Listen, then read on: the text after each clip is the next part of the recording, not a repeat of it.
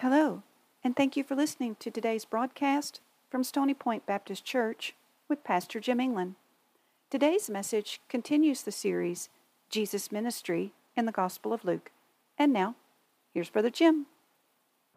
Okay, I'm going to ask you to take your Bibles. We're looking in the Gospel of Luke this morning.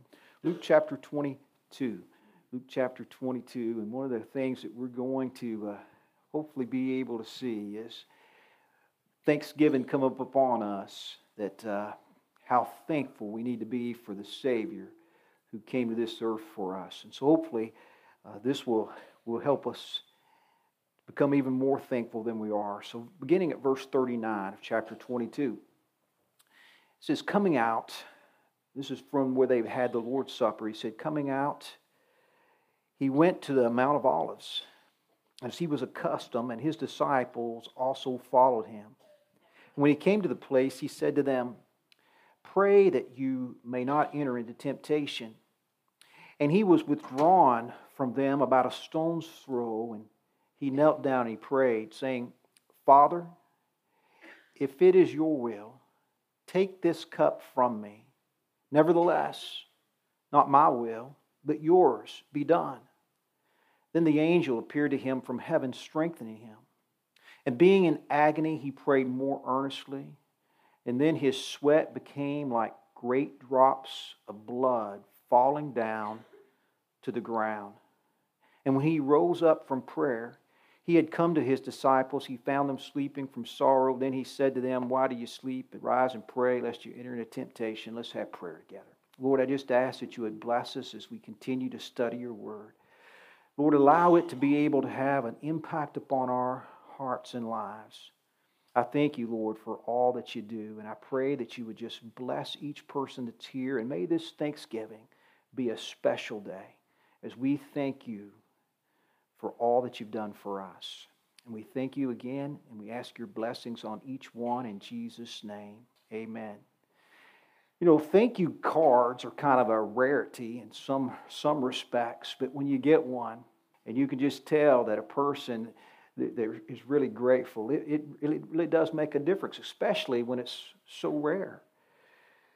And you know, I think it's important for us to be able to share thanks in that Thanksgiving with others. And it just kind of made me stop and think about how often do I express thanks and appreciation for the blessings that I have. And I'm certainly blessed to be your pastor, and I'm thankful to the Lord that He's allowed me to do what I enjoy.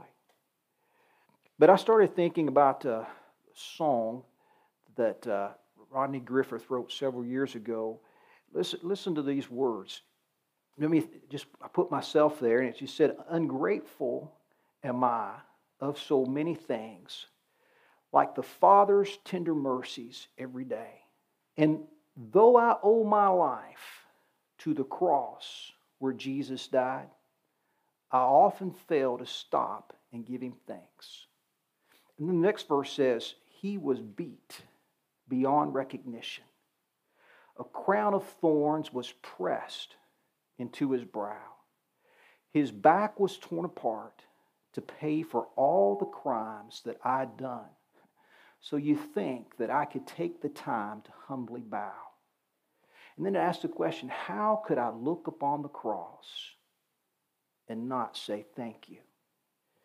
Now, some people may think, yeah, but Jesus was God's Son, and it was no big deal for him to go to the cross. Well, the passage that we're looking at gives us a glimpse of his humanity. For some people, they don't like it too much. Some people think it may take away from Christ. But it's the reality that Jesus became human to be able to go and to pay a price for us. So how hard was it? Well, look again at verse 44. It says, and being in agony. What does that mean? Listen what Mark said. Mark 14, verse 33 and 34, it says this. He began to be deeply distressed and troubled. My soul is overwhelmed with sorrow to the point of death. It was like a dread, a fear that had come upon him. It was so bad that the Bible says here in Luke, and this is only in Luke's gospel, it says his sweat became like great drops of blood. Now, some people believe that it was such stress and dread was placed upon him that the sweat just beat up and it became like great drops that just fell down. But some people believe hematrosis, where your blood vessels rupture. The blood then mixes with the sweat. And it's medically possible. Rare. When it happens, it's because somebody had a burden or a stress that was placed upon them was so great. And when you stop and think what Jesus was carrying, I believe that's what took place. And so his blood began to mix with his sweat. Was it really easy? He's God. No, he was in agony. Now, what in the world would Jesus fear? Why would Jesus dread what was taking place? Let me list for you at least 3 things right here. 1, Jesus was being made sin. Let me give you a couple of verses. You're familiar with these, but let me just read these to you again. 2 Corinthians 5:21. For he made him, Jesus, who knew no sin, to be sin for us, that we might become the righteousness of God in him. 2 Corinthians 5:21. 1 Peter 2:24 says this, who himself bore our sins in his own body on the tree. All of our sins was placed upon Christ. What sins? Every sin that I ever committed was placed. It's easy for me to say, well, my sins didn't have much to do with it. Every sin I ever committed, every sin, past, present, and even future, was placed upon him. Not just me, it's you. Each person that's sitting beside you. Every bad thought, every person that's done anything, rape, molest, hurting a young child, murder, abortions, gossip, destroying somebody's reputation, whatever it may be, pornography. By the way, they say that 1/3 of everything that's looked up on the internet has pornography, is 1/3 of it. All of that, the wickedness, the evil, was placed upon Christ. Now, I want you to think about something. Jesus is God, holy. If you're holy, you don't want to be around wickedness, filth. But that wickedness and filth is placed upon Christ. He's holy. And as Jesus was getting close to that, he dreaded it. And Jesus began to pray, Father, if there's another way. Not only was it being made sin, but Jesus was separated from God. Separated. In Matthew's Gospel, 27th chapter, we learned on the cross, Jesus cried out. And actually, he was quoting Psalm 22:1. My God, why hast thou forsaken me? Now, Jesus always referred to God as Father, but not here. Not Father. Because the first time in eternity, there's separation. Separation. You know what death is? Death is separation. Jesus experienced real death. And he experienced it beginning on the cross while he was alive. Separated from God. You know, God, there's light. With God, there's peace. With God, there's goodness. There's comfort. There's faith, hope, and love. But when you're separated from God, that's gone. If you want to know what it's like to spend eternity without God, You look at the cross. That's what it is. To be separated from ever having any love, from ever having any peace or hope. Jesus was taking on that separation. See, it wasn't that Jesus was going this blindly. He knew exactly what was going to happen. And as he got closer, what a burden to carry. The sin and filth of the world. And then to be separated from God. Yeah, and then he prayed, Father, take this cup from me. What cup? Well, in the Old Testament, you could have a cup of blessing that God grants. But then there's a cup of wrath. And Jesus, by becoming sin, was taking on the cup of wrath. Now, yeah, there would be a lot of things that would happen on the cross that would be awful. There'd be a lot of excruciating pain. There'd be demonic activity like you would not believe and evil all around him. They'd be mocking. People would be spitting and saying different things. And the wrath of God would be poured out upon him. And so Jesus, do you think that he was looking forward to that? No. Dread. So why did God not answer his prayer? Because Jesus prayed, he said, Father, take this cup from me. But God said basically no. Now, if anybody's ever prayed and been successful at prayer, it would be Jesus. As far as having your prayers answered, yes, yes, yes. But here the answer is no. So why did God answer no? Why not take this cup from him? Well, here's three things, okay? One, there's no other way.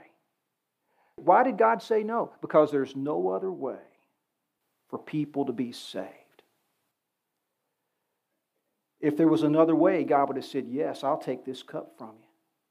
Because that's what Jesus asked, if there's any other way. Anything that could be done.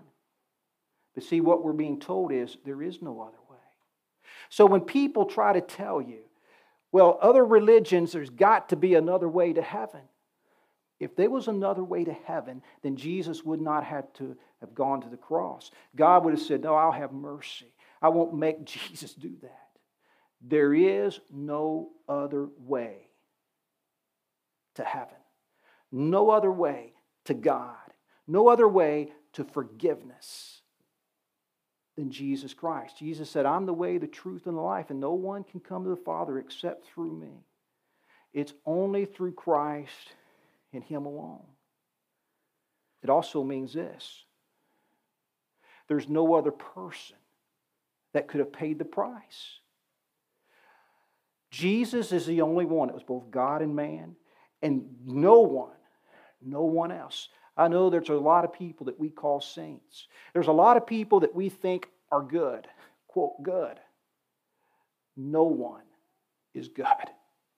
And no one could have paid the price.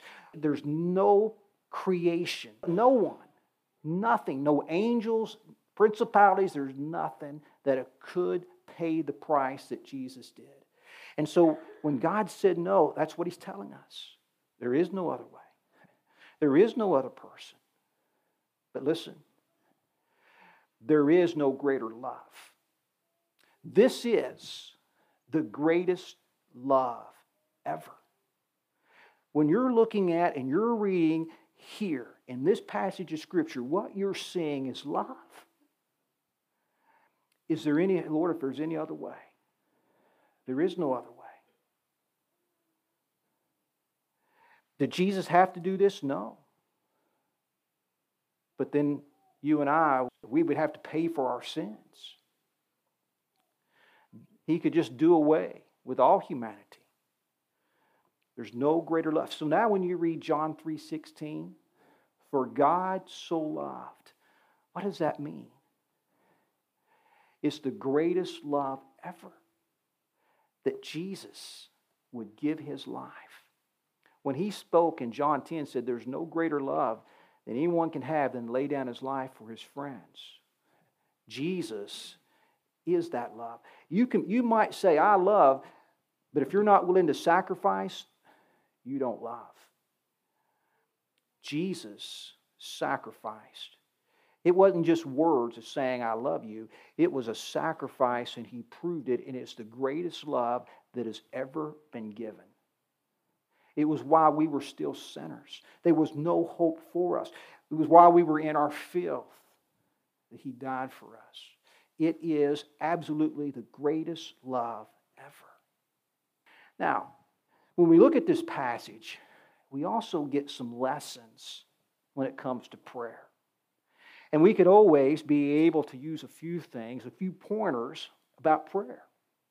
Well, this passage starts, Jesus talking to the disciples, and He, remember from last week, it's a carryover. He just said, hey, pray that you not enter into temptation. Pray. Prayer is so important because it helps us to overcome temptation. You're facing some difficulty, some adversity. You feel like that you're the only one at work. You're in a tough spot, but you want to do what's right. Prayer is going to be the key. Pray. Jesus begged the disciples, pray that you do not enter into temptation. They didn't, and they weren't ready. And they basically didn't get the victory at that time. Prayer helps us to overcome temptation. Prayer, here's another thing. Prayer sometimes is answered no. And it's not just Jesus, but sometimes it's us. In Matthew's gospel, it tells us that Jesus went and prayed. Then He went and checked on the disciples. And so He came back and prayed. And He did that 3 times. So on 3 times, Jesus is asking. 3 times He answers no. Paul tells us that he had a thorn in the flesh. And he asked God to remove it. And 3 times, the answer was no. And sometimes when you pray, you'll get an answer to no. And you know what we ought to do on Thanksgiving? We ought to say, Lord, thank you for all the times you told me no. Because when God says no, it's what's best. It's what's best.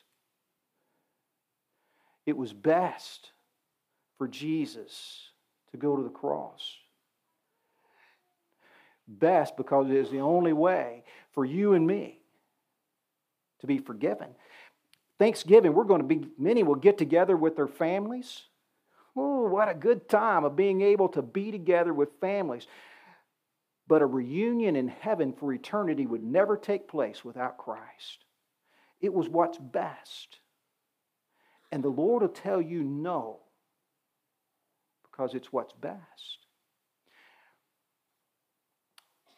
Prayer is a time also of submission. Jesus said, I don't want my will, Lord, I want your will. You know what? Lord, I'd like to get a promotion, or I'd like to get a raise. I want more money. Lord, I'd like my name in lights. I want to become really popular. But not my will, but your will. And see, Lord, if it means that I am going to become prideful, if it means that it's going to harm my family, if it means that I'm going to fall into temptation and sin, don't let it happen. Lord, I'd like to be a basketball star. But if it means I'm going to fall into temptation that I can't handle, don't let it happen. Lord, I'd like to win the beauty contest. But if I can't handle what comes with it, don't let it happen. See, Jesus, that's what He prayed. He said, Lord, not my will, your will. Your will be done. You know what's best. As Christians, that's how we should pray. Lord, here's what I want. But let your will be done. Let your name be glorified. I want you to be honored. It's more important than me being honored, you be honored. A difference be made. Prayer, when it comes down to it, is trusting God. That Romans 8:28 comes true. That God works everything for the good of those who love Him. Lord, I just trust you that Romans 8:28 is true. that you can bring good out of every single situation. And you might say, well, I know some situations I don't see how any good can come out of. Well, you know what? Some people would have said that about the cross. But a lot of good come from the cross. And God can bring good from any and every situation. Any and every situation. Now, there is something that kind of surprises people about this passage of Scripture. And some people have a problem because it tells us here that there was an angel that came and strengthened Jesus. And so some people are like, wait a minute, what's that doing in here? That verse was a misprint. We know about at least three things about angels. One is that angels, they're about worshiping God. Worshiping God. Anytime that you see someone saying, hey, we need to worship angels, that's not real angels. Angels say, no, not me, God. They're about glorifying Jesus Christ, about glorifying God. That's angels. We also see a second thing about angels. Angels are messengers for God. We saw that in the Christmas story. Gabriel appears to Zechariah, giving him a message about John the Baptist. He appears to Mary. Angels provide messages about God, for God. And then angels also, they do ministry. Here's what Hebrews 1:14 says, are they not, speaking of angels, all ministering spirits, sent forth to ministers for those who will inherit salvation? Angels come to be able to minister to those that are Christians. They minister to us. And so here, Jesus, as an answer to his prayer, God didn't say yes, but he sent angels to be able to strengthen, to be able to give him grace, to be able to help him. You know, in Matthew's gospel, in the 4th chapter, when Jesus went through a season of temptation, the Bible tells us they were angels that came and ministered to him. I want you to know something. Angels couldn't do what Jesus did. But they came and ministered, and when Jesus, there at Gethsemane, and by the way, Gethsemane means oil press. Most certainly, it's interesting that that's where Jesus was at. He was being pressed upon. But Jesus, after that time of prayer, that season of prayer, Jesus got up. And Jesus faced the trials, the mockery. He faced the cross, the separation. All our sin was placed upon. He faced all of it. No questions asked. Let me tell you something. The victory was actually won there at Gethsemane. It was at Gethsemane that it was all settled. It was at Gethsemane that Jesus was able to get up and to face the darkest hour. The greatest event in history, the greatest event, the crucifixion and the resurrection. It's the gospel. But the key was his time at Gethsemane. Some people say, you know what? It's no big deal what Jesus did. He's God. He was human and God. And it was a big deal. And Gethsemane, this passage here proved it was a big deal. But Jesus said, yes. Father, I'll do your will. And you know what God's will is? It's his will that none should perish, but all come to repentance. It's his will that your sin would be placed upon Christ and would be paid for. It's his will that you would be forgiven. It's his will that you would spend eternity with him forever in heaven. It's his will that you would be reunited with your family that's gone on before. That is the will of God. But he gives you a choice. Jesus chose to do the will of the Father. What's your choice? What do you choose to do? Do you choose to give your life to Christ? There may be somebody here that you've never done that. You say, I don't know that I've got reason to give thanks. I don't know Christ. Well, you can know Him. You can make that choice today. You can make the greatest decision you'll ever make and be in the will of God. As a Christian, Thanksgiving should not go by without me thanking God for the greatest love that's ever been given me. How can I look upon the cross where my sin was paid for and not say thank you? Every day should be Thanksgiving, but it shouldn't go by without me thanking the Lord for His great love. Let's have prayer together. Lord, thank you so much for each person that's come out this morning. Lord, I know that many are excited. What a great time that we're entering into. And we're so blessed, and we are thankful. But Lord, it is very much appropriate for us to stop and to think about the greatest blessing ever given. Jesus coming to this earth, living a perfect life, being holy, and yet taking up our sin, dying in our place, shedding His blood so that each one of us could be forgiven. Lord, may each person here, may each one know that peace, that joy. May each person be able to know and walk and live in your will. I just pray that your will could be done today. May you smile upon us here today. May you provide the courage that people need. Lord, help them to have their faith. And Lord, help us to step out and to honor you. In Jesus' name, amen. Thank you for listening to Pastor Jim England. If you missed a sermon or would like to re-listen to a message, you can find Brother Jim on Spotify, Amazon Music, iHeartRadio, Google, and Apple under Stony Point Podcast with Jim England. God bless you.